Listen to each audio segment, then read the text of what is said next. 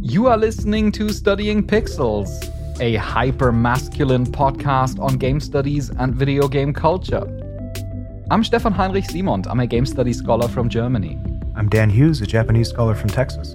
And you can find us every Sunday on studyingpixels.com and wherever you get your podcasts. It is Pride Month, so please celebrate who you are and who you desire, and please do not discriminate against people because of who they are or who they desire. Yes, happy Pride Month to everyone. I'm very excited to talk hypermasculinity. I've got my protein powder and my dumbbells next to me. I was going to joke that I have a big mustache, but I do have a big mustache. You do? Your mustache is amazing. Oh, I guess ironically, I have a big mustache today. So. And actually, I'm trying out some protein powder.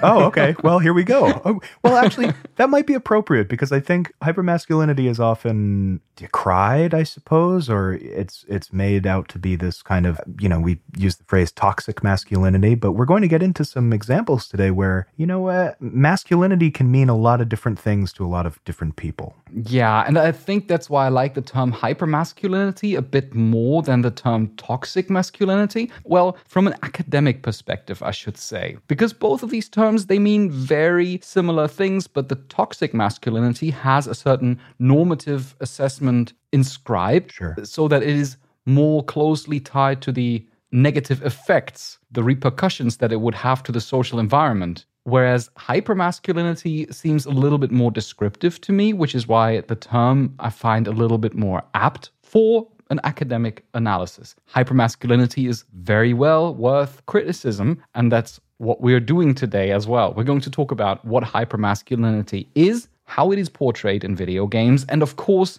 then how it is subverted. But before we do that, we want to briefly remind you that if you like this show and you want to help us make it happen, then you can join Studying Pixels Plus, where you will get all of our episodes entirely ad-free, a lovely sticker, and monthly Plus episodes. This month, we have a Plus episode titled How to Survive a Conference. And we exchanged many tips in that Plus episode, and I thought of one extra tip that we hadn't mentioned there for a good reason, and I will explain in a second, came to mind, which is the problem of forgetting names. It happens to me all the time.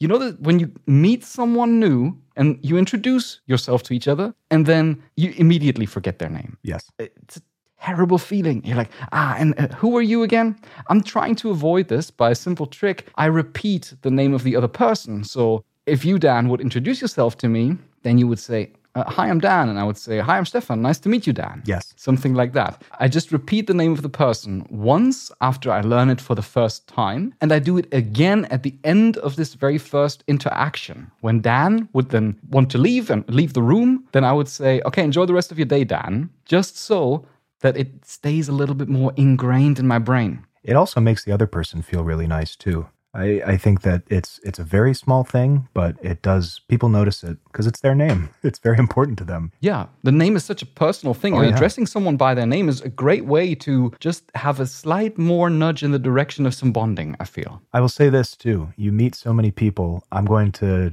give a tip and a trick out of our friend Gordon Ramsay's book, which is instead of saying nice to meet you, always say it's so good to see you. Because if you have met them, you cover your bases. You never know. But we've met before. Have we? Well, where was that? And then they start explaining, and it's like, and what's your name again? And it was good meeting you then. Yeah, I suppose it must have been a nice time because I completely forgot about it. In any case, those are the kinds of conversation that you can expect from Studying Pixels Plus. So if you're curious about it, then go to studyingpixels.com/plus to find out more.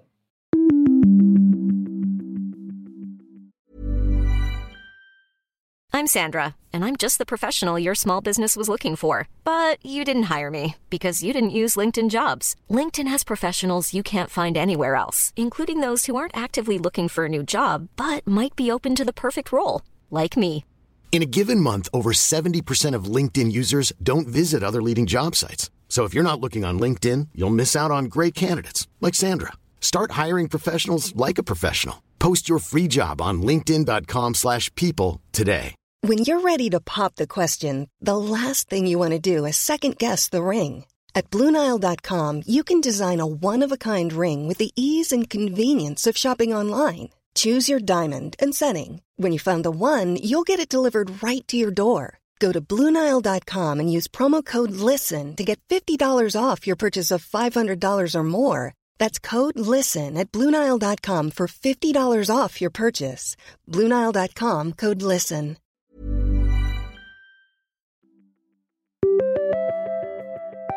And we are back talking about subverting hypermasculinity in video games. Now, before we dive into what hypermasculinity is, we have to apply one disclaimer, one limitation up top here, because in order to subvert hypermasculinity, it must, to some degree, be part of the game. Otherwise, there's no way to subvert it. So in this episode, we're not going to go into the broad range of queer games and indie games that construct queer identities, because that would not be a subversion of hypermasculinity as such. We're looking at more like bigger, well-known titles that feature hypermasculinity in one or another prominent way, and then go into a completely different direction to catch you off guard. But first, what is hypermasculinity? The term was coined by Donald L. Mosher and Mark Serkin in a 1984 study, and it's also called the macho personality. They attribute three, key attributes to hypermasculinity, and those are, first, a callous sexual attitude towards women. Number two, the belief that violence is manly. And number three, the experience of danger as exciting. These are the three attributes: callous sexual attitude towards women, the belief that violence is manly, and the experience of danger as exciting. Now, already bells are ringing when you look at a lot of forms of media. And of course, this form of hypermasculinity is basically, if you imagine gender to be a spectrum between male and female, if we want to just use the spectrum of those two opposing poles, then it's all the way on the male spectrum, on the far end of the male spectrum, which can have very detrimental consequences for people, for many people actually. For women, of course, because it entails a logical objectification of women. Women are basically sexual objects. They are reduced to their sexuality. But also in general, they ought not to have any kind of dominant role or any kind of autonomy. Their expectation is basically to submit to a male person because that is the reason for their existence.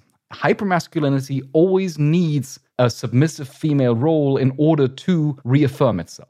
Yes, they're relegated to, if we want to use video game terms, which we're going to come back to in a minute, they're the princess in the castle. They're the object to be saved. And they're not really a person or character on the board at that point. So you could maybe think, well, then it's pretty clear that hypermasculinity is particularly harmful to women. And it is. It definitely is. But it also is harmful to men, because it imposes a certain role expectation, a certain stereotype on how men should behave, how they should feel, what they should do. They should be strong. They should not show any emotions, ideally. They should be protective of a woman, whether she wants to be protected or not, and they should be sexually potent. They should be active. And the harmful thing, I think, to men in this case is that even if you just look at the three attributes that you just described, the callousness towards women, the belief that violence is manly, and that danger is exciting, this sort of action movie hero aesthetic, I think that if you find yourself saying, well, I don't want to be callous towards women,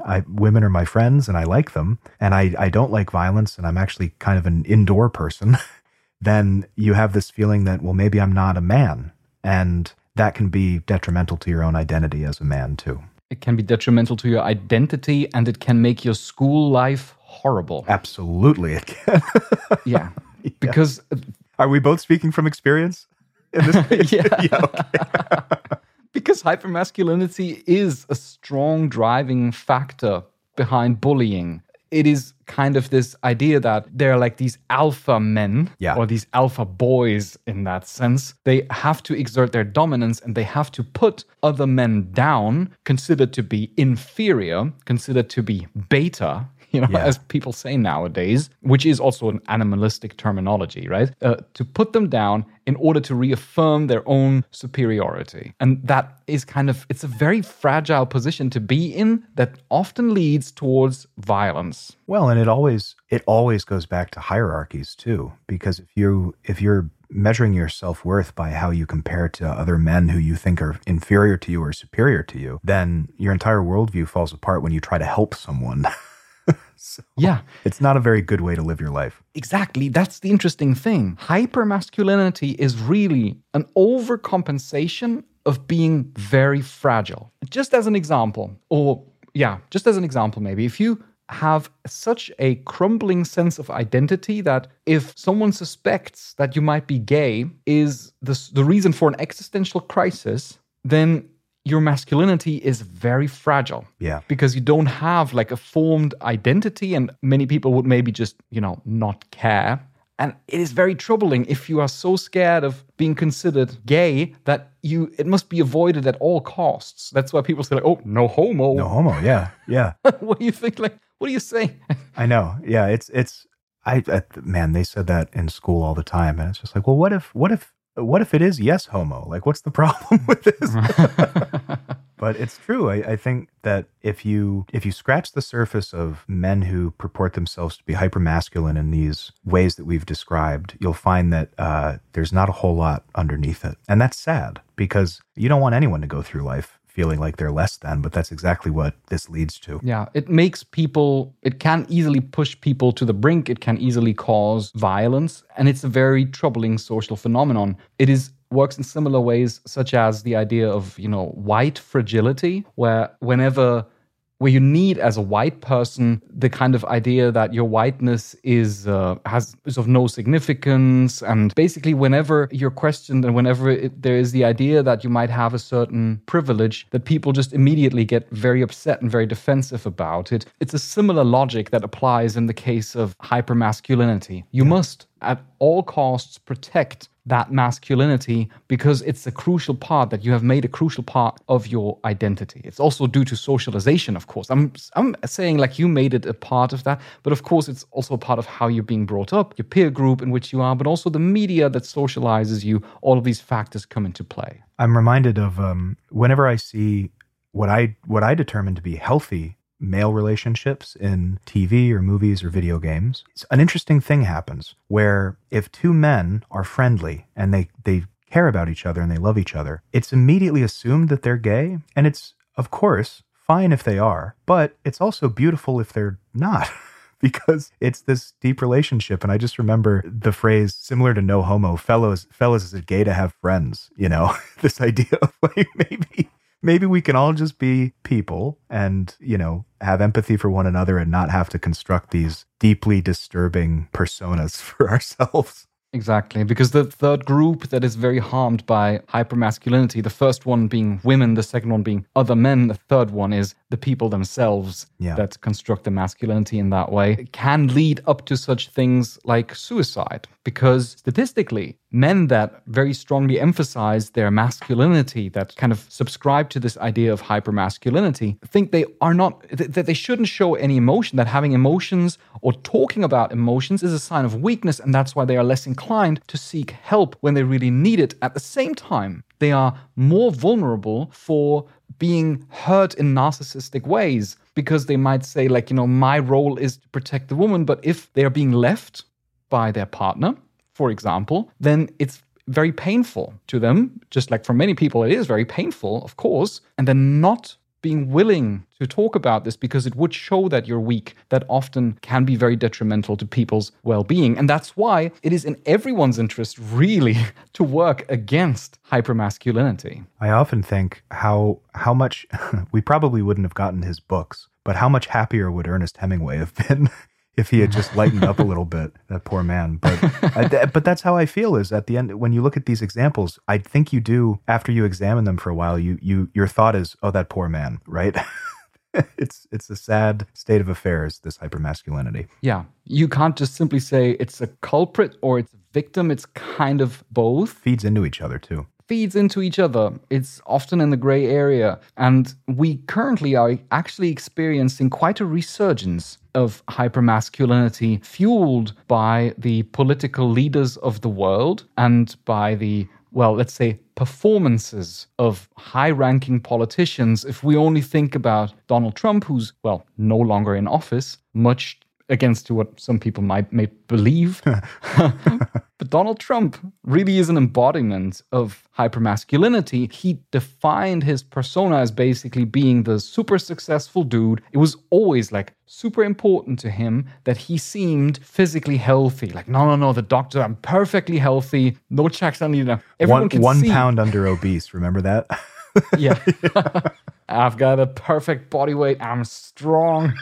Fast. And the thing is, his identity was crucially built on the fact that, and I'm not going to repeat the phrase, but grab him by the dude. Yeah. And by this idea of like, I can have any woman that I want, all the women, they just want me. And so I can basically do whatever I want. This is something that is really common. You can see it at the other end of the world happening with Vladimir Putin, who also has been for a long time now constructing an image of hypermasculinity by riding on a horse without a shirt on through a lake, which is okay. You can do that. But he deliberately placed such a thing as a performance so that people would see like, oh, wow, he's this like, KGB agent, this former KGB agent. He's like physically capable. He's strong. And it's a sincere threat to his identity when suspicion arises that he might have cancer. Yes. Oh. Because that's a form of weakness. That's a form of weakness that cannot be admitted within the framework of hypermasculinity. Well, it's all smoke and mirrors. And I don't have a whole lot of empathy or sympathy for either of these men that we're talking about for multiple reasons. But you do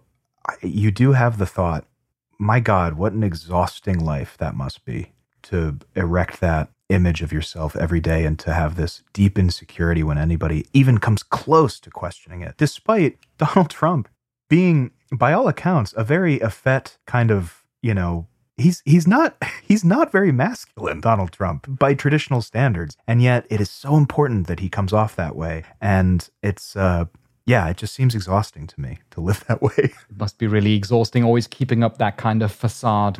Well, and what that facade might look like is often portrayed in a plethora of ways in the media. We've alluded to that a couple of times already. Of course, there are very prominent examples throughout the entirety of popular culture. My first thought were these 4 people: the Terminator, Rocky, James Bond, and John Wick. Yeah, those are good ones. And when you say those names, I think, okay, tall, buff, tough fighters. They're killing people left and right, some of them, particularly Wick. And they're just, I think the other thing is cool, that idea of, boy, they're cool. Yeah, calm in the face of adversity, precise in the exertion of their violence. Walking away from explosions. Walking away in slow motion. Yep. While rescuing a woman as they jump through the fire. And then the woman obviously immediately needs to have sex. Of course. With that kind of testosterone package. Yes. What do we have James Bond for, if not that? I'm actually not quite sure about John Wick. I've seen all the films, and I think John Wick is a little bit more progressive in many ways. It's also a lot newer. That's why I don't want to be too strict on John Wick, but it definitely is a, let's say, contemporary update on the hypermasculine profile. I think what's interesting about him is that he goes a little bit into the subversion that we're going to be talking about. But the important thing is that when you think of him, that is your first thought, the hypermasculinity. Yes. And games are, of course, no exception. I mean, these were all kind of very tied to movies now, but we've got a whole lot of examples from video games. I think especially in the 90s and in the 2000s, hypermasculinity was so established within video game discourse that it was basically the standard. It was just the norm. When you purchased a video game, it was the default situation that you would have a shotgun bro on the cover. Yeah. Even the infamously bad American Mega Man artwork depicts little cute Mega Man as this buff guy with a gun. And he's running through and killing robots, so you couldn't get away from it even when it didn't apply. Well, the classic example is, of course, the Doom guy. Oh, yeah. The Doom guy who almost like in a biblical sense, which is obviously a deliberate analogy, is you can see his muscles. And I think with the Doom guy, if I recall correctly, while he's like shooting at these demons, and it's like a drawn image that's on the cover, you can see that his space suit, which he would wear because he's, I think, on Mars, is like ripped, and you can see like how shredded his abs are underneath. Despite being a space marine, we have that little bit of protection taken away so that you can understand just how shredded the Doom guy is. Yes.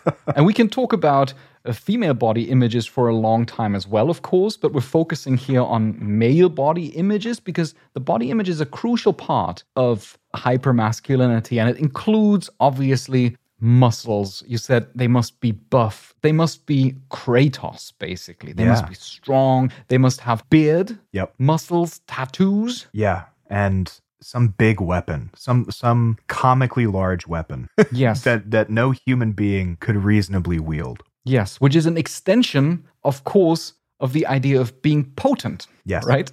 Yeah. Because I'm not going to go all the way down the road of psychoanalysis of arguing that it's a phallic symbol, although I legitimately could probably do that. Yeah, I think our friend Ziggy would have a lot to say about a lot of these video game characters. It is, however, even if you don't want to subscribe to the idea that a gun is necessarily a phallic symbol, even if we look beyond that, it is an extension of potency not necessarily in a sexual sense, but of course in the sense of I have power over my environment. I am strong.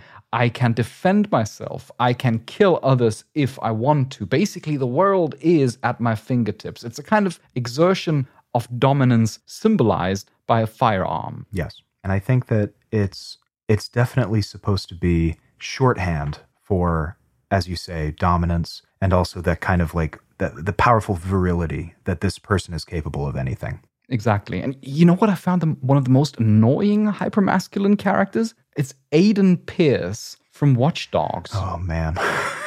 He was so annoying. He was so particularly annoying because he did not have to be hypermasculine. No. It was completely unnecessary in this game.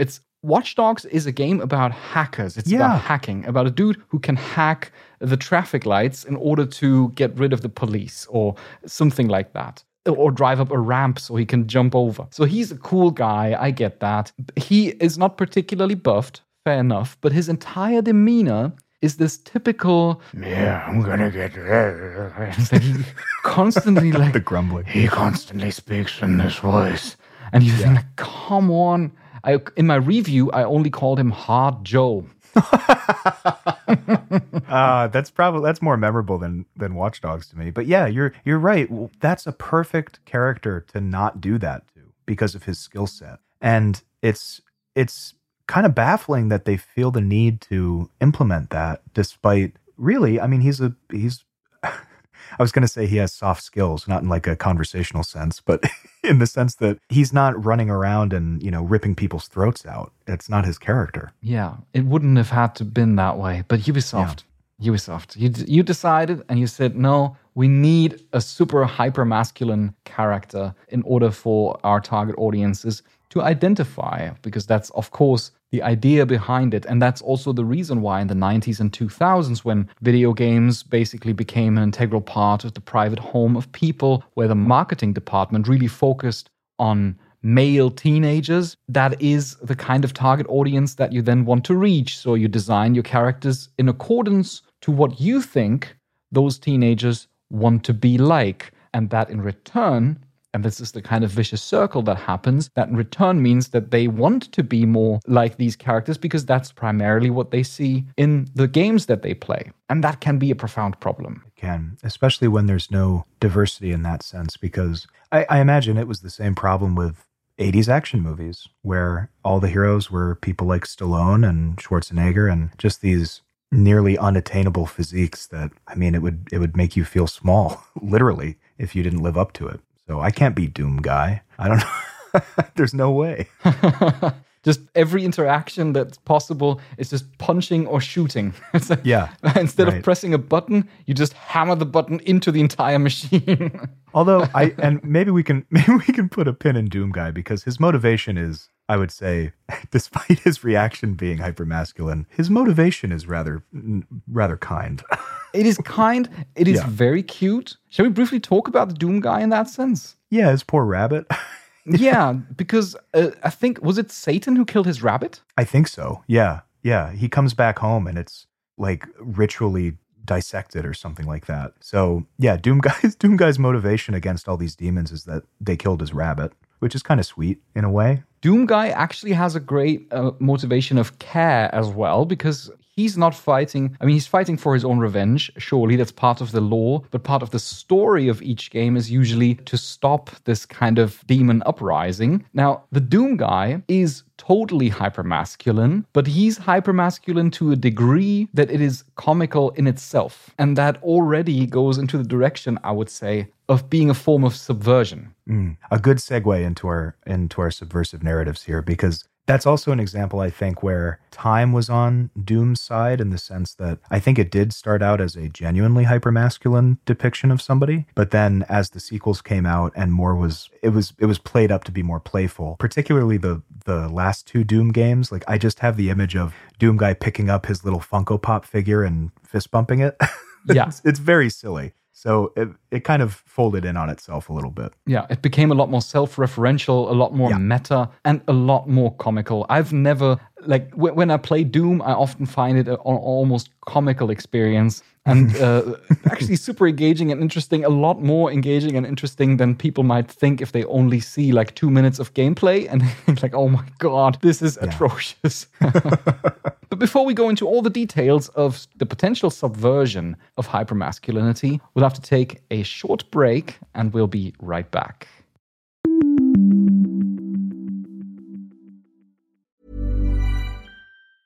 A lot can happen in 3 years, like a chatbot may be your new best friend. But what won't change? Needing health insurance. United Healthcare Tri-Term Medical Plans, underwritten by Golden Rule Insurance Company, offer flexible, budget-friendly coverage that lasts nearly 3 years in some states. Learn more at uh1.com. When you're ready to pop the question, the last thing you want to do is second-guess the ring. At BlueNile.com, you can design a one-of-a-kind ring with the ease and convenience of shopping online. Choose your diamond and setting. When you find the one, you'll get it delivered right to your door. Go to BlueNile.com and use promo code LISTEN to get $50 off your purchase of $500 or more. That's code LISTEN at BlueNile.com for $50 off your purchase.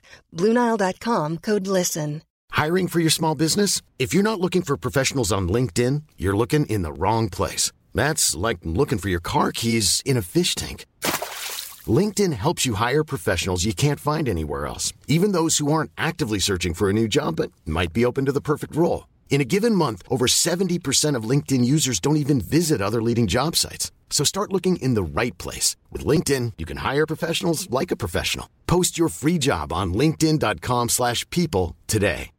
Hi, I'm Daniel, founder of Pretty Litter. Cats and cat owners deserve better than any old-fashioned litter. That's why I teamed up with scientists and veterinarians to create Pretty Litter. Its innovative crystal formula has superior odor control and weighs up to 80% less than clay litter.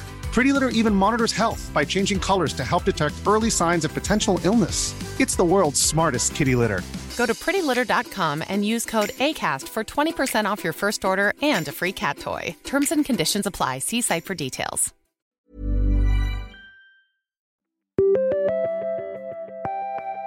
And we are back talking about some video games that effectively subvert hypermasculinity. And one of the first ones that I needed to think of is part of a very established series.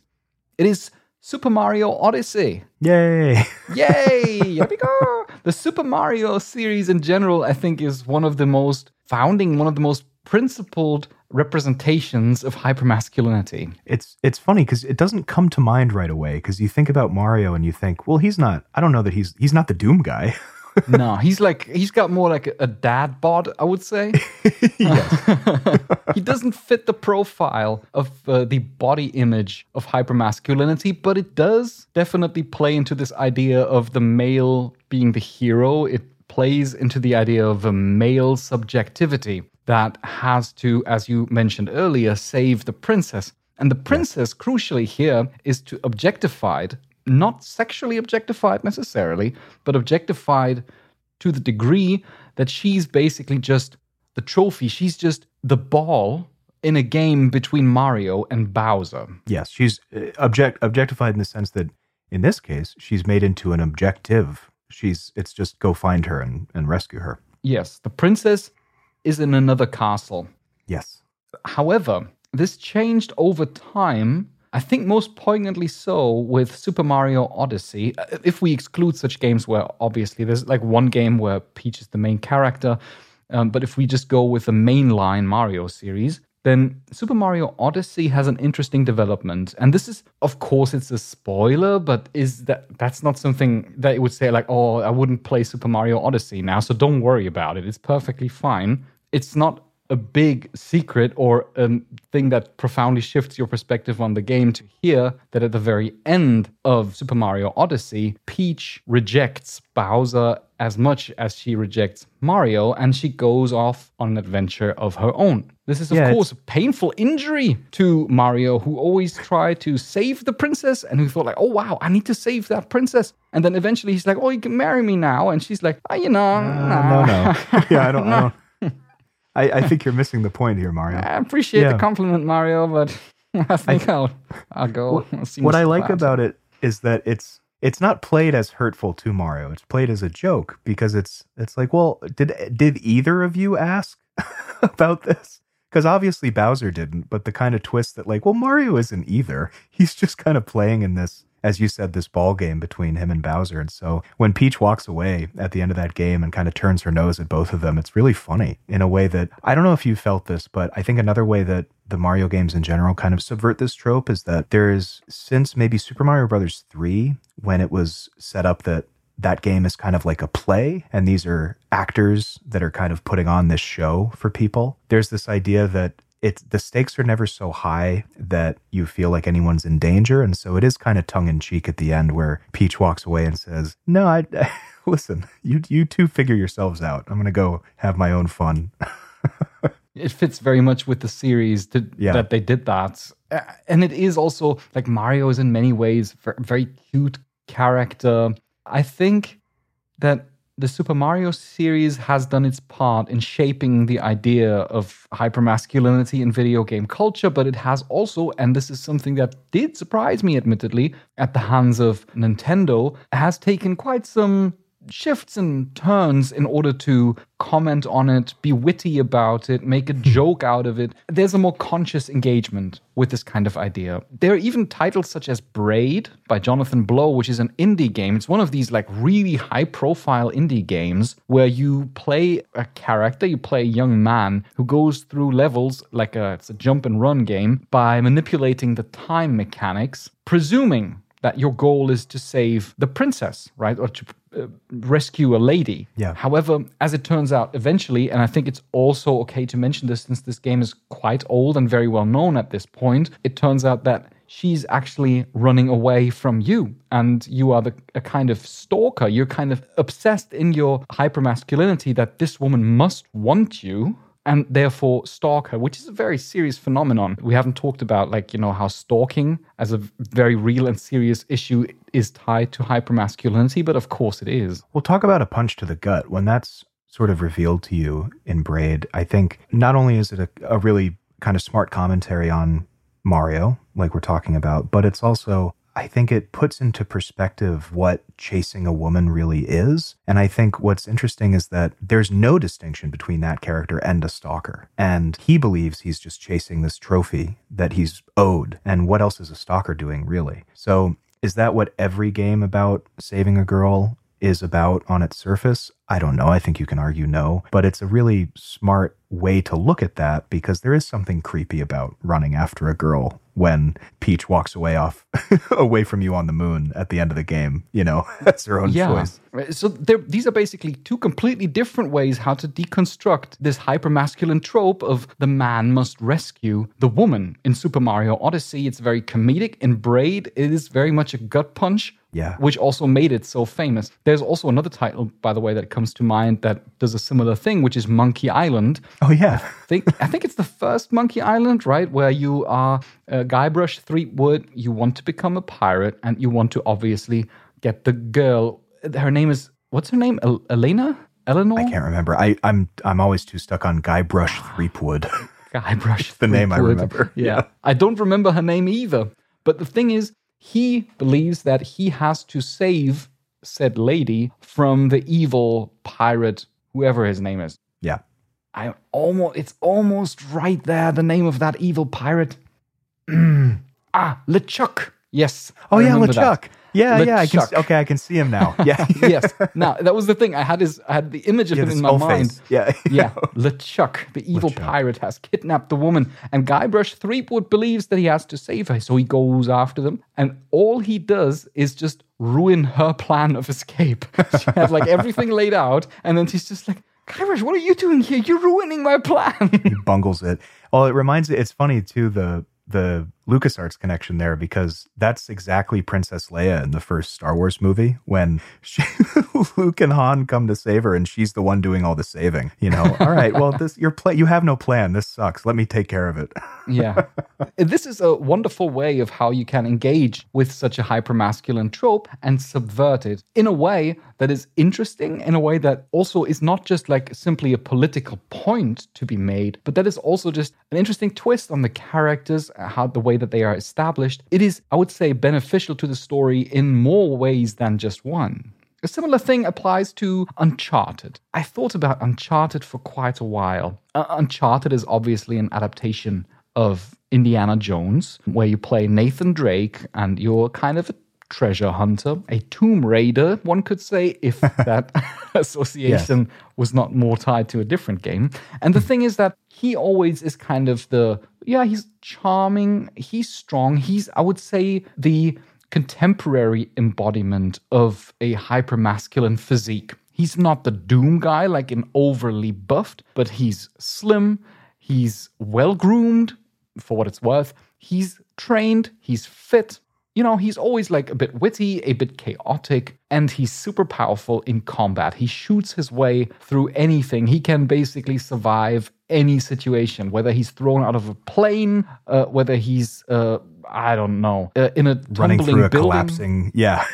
Yes, especially running through collapsing buildings. That is a kind of established trope of hypermasculinity. And now, how does Uncharted subvert it? Well, it is not super on the nose, but it starts taking a turn in Uncharted 4, where there is an open discussion that the lady that he most humbly admires, Elena, and wants to be with her, wants to marry her, so fairly conventional, that she actually is getting increasingly upset by the fact that Nathan Drake is always like leaving her behind, that he doesn't communicate with her well. And it's not to the degree that she's the annoying one. The game constructed so that he's the annoying one because he just can't get himself together to actually transparently communicate to her. He always thinks he needs to be protective. He needs to be overly protective. So it's good if she doesn't know and it will be fine and he will be back very soon. It's a logic, I think, that applies to many men in daily life that just out of the desire to protect their female partners, they are actually overbearing. They're not respecting the autonomy of their partners. Or, putting them up on a pedestal in a way that, this is something that needs to be protected or needs to be nurtured or cherished, when really all she wants is to be let in on what's going on and to be part of his life in a way that he's not doing it in a way that's hurtful or deliberate. It's just, his assumption is, no, I don't worry about it. This is something that I have to do, which I think falls into maybe a more nuanced hypermasculinity trope of feeling like you have to keep everything bottled in and that it's not anyone else's job to help you. But the problem with that is not only does that hurt you when you do that, but it's shutting other people out of your life and making them feel lesser. Exactly. By just not considering their wants and their needs. that's a very hyper-masculine form of conduct. We also took to Twitter and asked what you would find are interesting examples. And Christina responded, and amongst others, she mentioned The Last of Us. Now, we probably can't go into too much detail as to why that is, but I think it's a good example of how the performance of hypermasculinity fails, how it ultimately leads to the detriment of a character who, well, desperately wants to replace what he has lost. I'm going to keep things vague here, and try to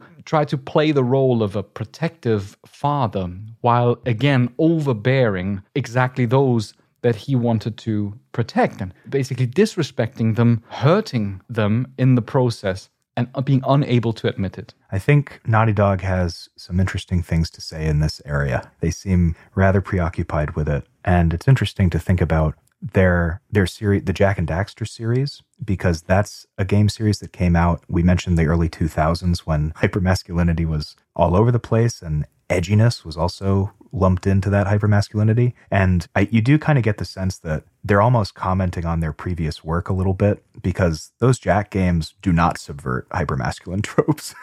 They lean right into them all the way through. But that's an interesting observation, because we said at the beginning, in order to subvert hypermasculinity, you need to first construct it. You need to understand its workings, and only then you can effectively subvert it. So maybe exactly that experience of Naughty Dog of creating characters for many, many years that reinforce this hypermasculine ideal is exactly what enabled them to deliver a relatively nuanced criticism of it. Well, and we don't have to get too much into this, but I think it's worth mentioning. You brought up Kratos earlier, and I think the hypermasculine version of him is the original version through those first three mainline games. And then in the new God of War series, we see that they are commenting on what that caricature of hypermasculinity was. And we see him struggling with what it means to be a father and what it means to project these tropes onto your son who's not like you, really, at all. It's a really interesting thing that they could not have done had they not done the first few games. Yeah, that was kind of the huge wave of dad games. Yeah. Where it was all about, well, what does it mean to be a father? What are the challenges of being a father? Probably developed around a time when many of leading game developers had children. Yes. And were thinking, oh, damn, what do I do with this creature that now has certain expectations of me? Life is more nuanced than I thought. Yeah, yeah, and it's an interesting aspect, though, an interesting phenomenon, because it goes to show that this hypermasculinity that you might have adopted in your teenage years and cultivated in your 20s, that it lets you down with an increasing frequency as you turn into your 30s and 40s, as you have to take on responsibility, serious responsibility, as you have to take the needs and desires and wants of other people into consideration, as care becomes something that is a more integral part of your life rather than anger or basically showing off or building up your ego. That reminds me, so Christina also mentioned the Yakuza series, which we've talked about in a Plus episode. And I think that the Yakuza series is a wonderful deconstruction of hypermasculinity in a lot of different ways. Kazuma Kiryu, the main character for all but one of the games, is a really interesting look at a man who he's tall, he's silent, he's like the old silent hero type. He's kind of like Clint Eastwood. He's just this very stereotypical version of a man, but then when you get to know him through the game, he shows empathy towards people with different interests than him. He respects people who kind of follow their own way, whatever that might be. It's a very kind look at how masculinity can be used to bolster other people and not take them down. And I think the culmination of that's built up when he's literally passed the torch to Kasuga Ichiban in Like a Dragon, who very deliberately is middle-aged. And his cohort is a bunch of washed-out middle-aged people whose real only weapon is kindness and belief in other people. And for a game that I think is about the beauty of masculinity, to focus on how being kind to people who are maybe less fortunate than you, or seeing the inherent worth in people, is a really great subversion from a game that is ostensibly about the Japanese mafia. Yeah, it's in a surprising way, because especially since we have Pride Month at the moment, I had to immediately think of the way that queer identities play a role in the Yakuza games. And surely this has changed over time because it's a long-running series. But I also remember that both of the main characters of this series, they are quite, when it comes down to it, they're quite fierce defenders of queer identities. And yes. Very caring and very, not at all hypermasculine in that sense. I find it such an interesting phenomenon, because for the first 2 hours when you play a Yakuza game, well, the first 2 hours you watch a cutscene primarily, but then the next 2 hours, it is certainly like you feel for a long time like there's a strong, and maybe there is a consistently strong reliance on hypermasculinity that is sometimes turned up fully so that it goes into the comical degree, like when a character rips their shirt off in order to fight properly, and you see all these muscles and they're like, these massive tattoos, yeah.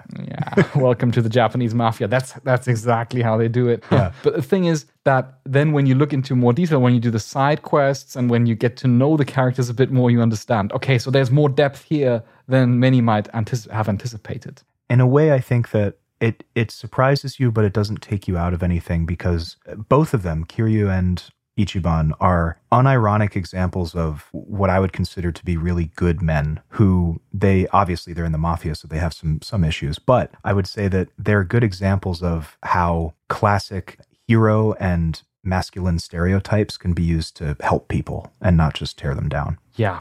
I totally agree. They carry so much virtue within them. Yes, virtue. Maybe that's the good word for it. Yeah, the virtue of those characters. I want to talk, maybe this is a good segue into another Japanese property. When you brought up this topic, my first thought was of Kanji from Persona 4, Tatsumi Kanji, who, for those familiar with the game, know he struggles with his own sexual identity, really. And I think that as I played it, he reminded me of myself in a lot of ways. Not that, so for some context, he's this tough biker kid who the police think, is a troublemaker. And he projects this sense of hypermasculinity. He wears a leather jacket. He's this tough guy. He's got scars. He's got bleach blonde hair. And he is a loner. And when he meets the gang in Persona 4, his sort of mind palace is all about how he thinks he might be gay.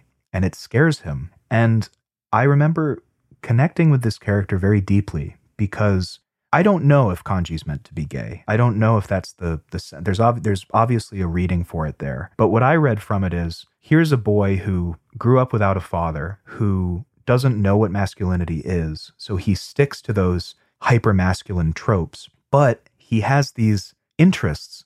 Like, he sews and he loves, making these little dolls for people. And he has these interests in more traditionally feminine qualities. And that comes at odds with his own identity. And so it's really, if you follow his story to the conclusion, it's about him coming to terms with the fact that it's okay to like what you like and you're still you.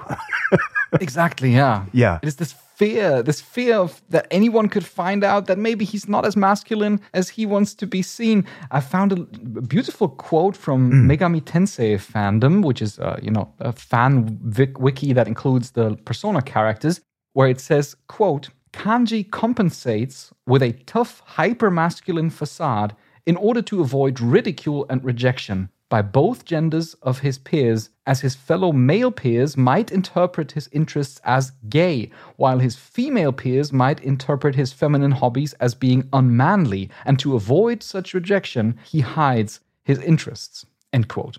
So I would read Kanji as the sexual orientation. There is a reading there, but it doesn't really make all that much of a difference. The fact of the matter is that he has these interests, he has these passions, he knows that he has a certain feminine side, and he completely overcompensates in order to cover it up. Yeah, but the beautiful thing is that it's a wonderful subversion of that trope, because the way that he accepts that in himself is by being around people who don't ridicule him. He worries that, as you just read, people will think of him a certain way, and he finds that the antidote to that is just being around people who accept him. And maybe like Yusuke gives him a hard time every now and again, but Yosuke does. But it's always ribbing, and it says more about Yosuke than it does about Kanji, really.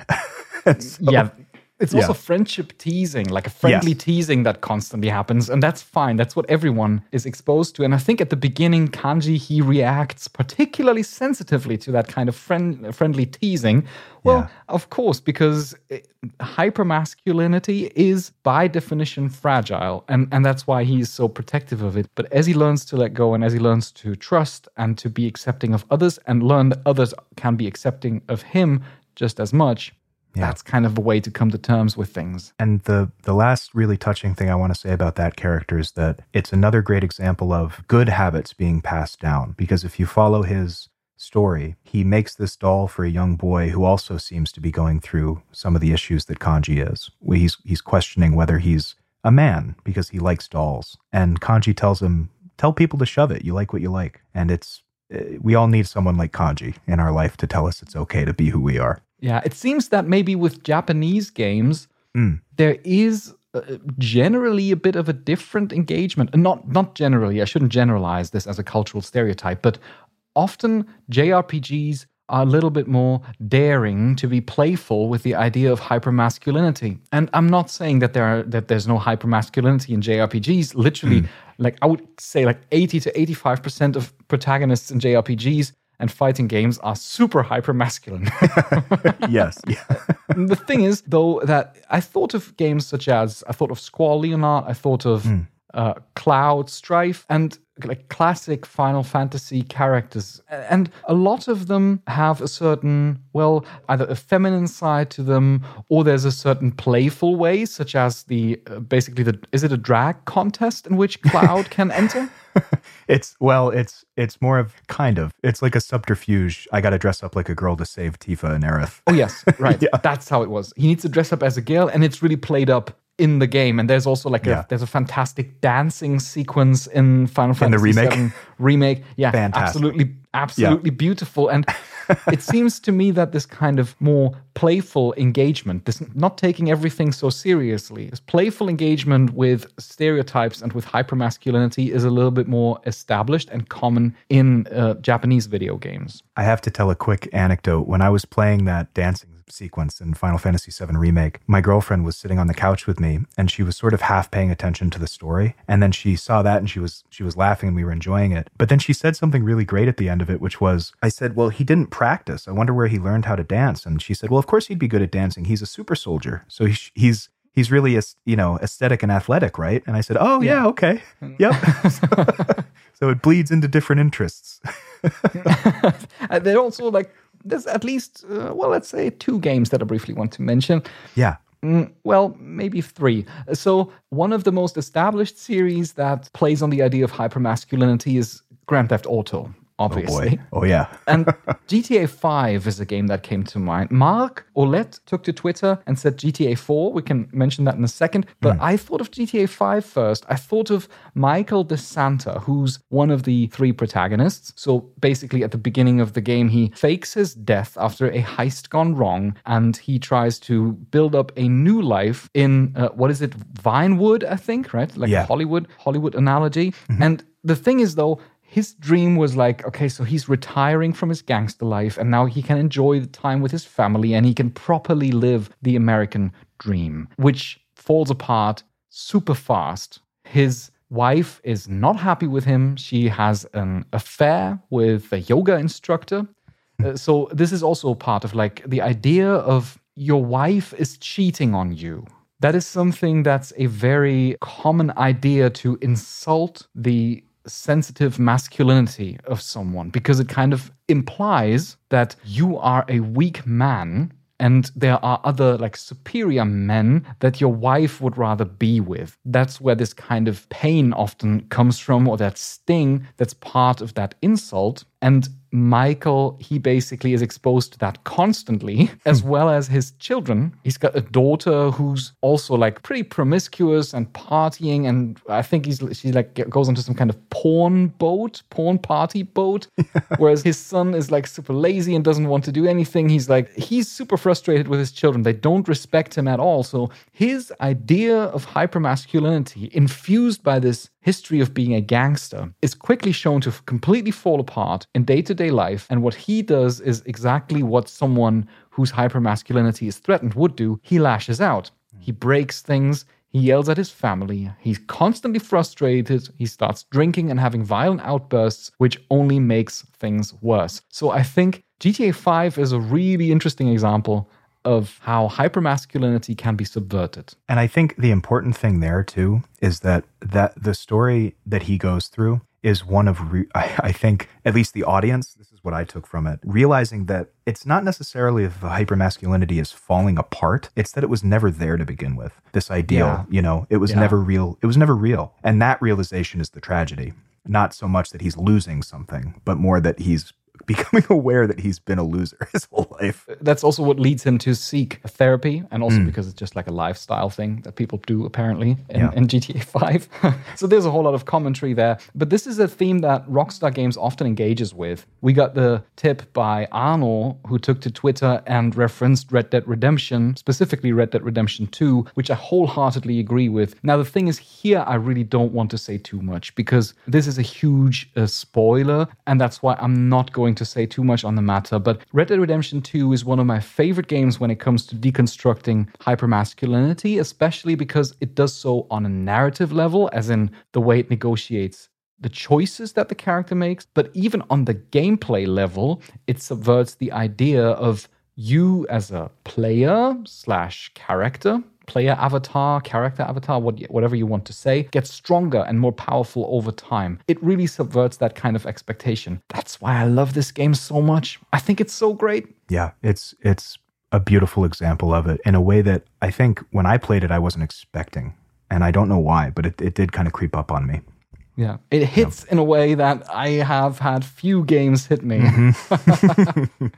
Now, just a last brief mention here. I also don't want to spoil too much. This is Firewatch. Yeah. Firewatch is a really wonderful game. And there's a very well-argued study, an interpretation of Firewatch as a game that negotiates masculinity by Melissa Kagan. It's called Walking, Talking, and Playing with Masculinities in Firewatch. And we'll link that in the show notes. But Firewatch is really it's centrally around the subversion of hypermasculinity. Because you've got this kind of character, Henry, who very early on, well, let's say he loses his wife under certain circumstances, and he goes into the forest to become, a Firewatch guard. And the only interaction that he has throughout the summer is with Delilah through a walkie-talkie. So Firewatch has this kind of middle-aged guy who doubtlessly has all these hypermasculine ideals internalized, just like Michael DeSanta in GTA 5. But then he's in the situation that his only weapon here is to communicate. He needs to learn to communicate. He needs to learn to open up. And he needs to learn to deal with pain and frustration in a non-violent way. That he can't be violent, but he also cannot run. He needs to face those problems, but in a way that is a little bit more calm and that is caring and that involves communication. There is, for example, a sequence where he goes down to a river and he finds belongings of some backpackers. And he hears music from the distance. As he approaches the shore of a small lake, he sees two young girls swimming in the lake naked. And these girls, and they're like, you're such a creep. And they run out and it's like, he probably got a really small penis.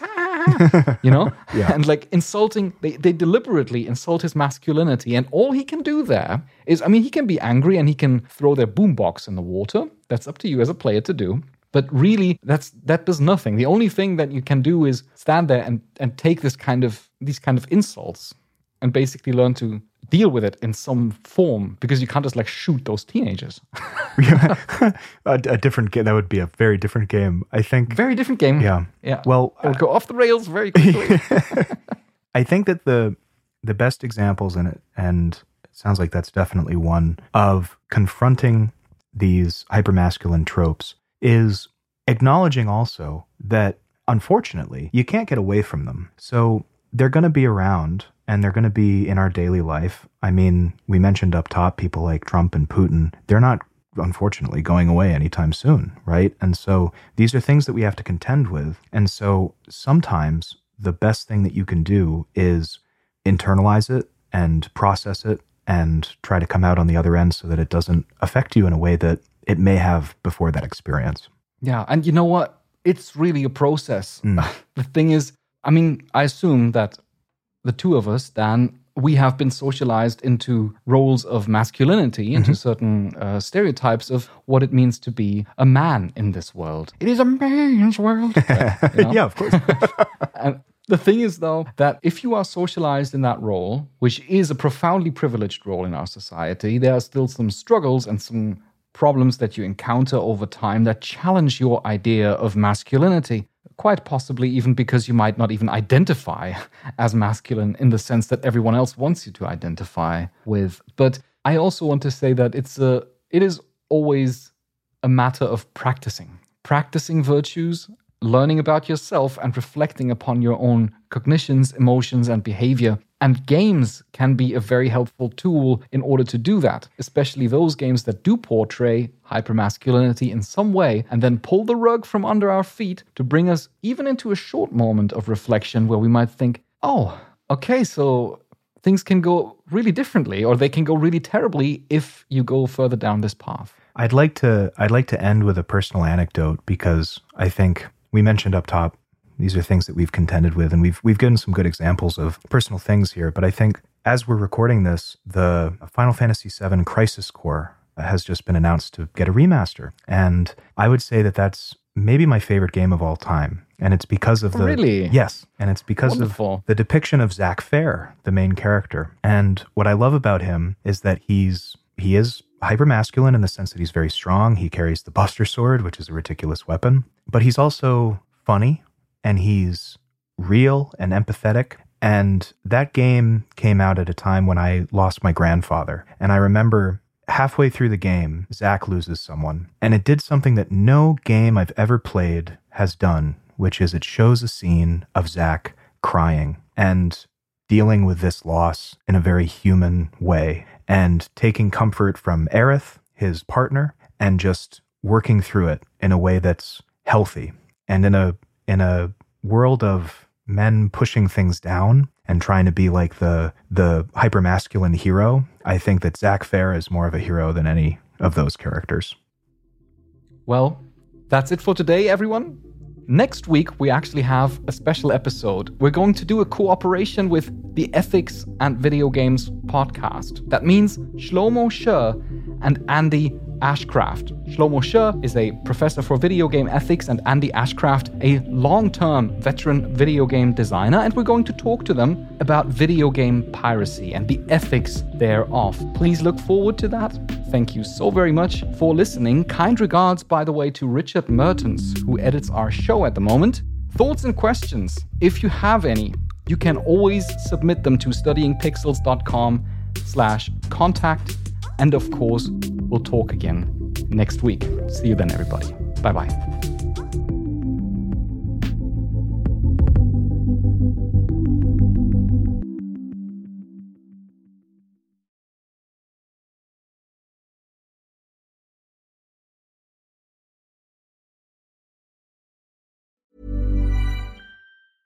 Hey, it's Paige DeSorbo from Giggly Squad. High quality fashion without the price tag. Say hello to Quince.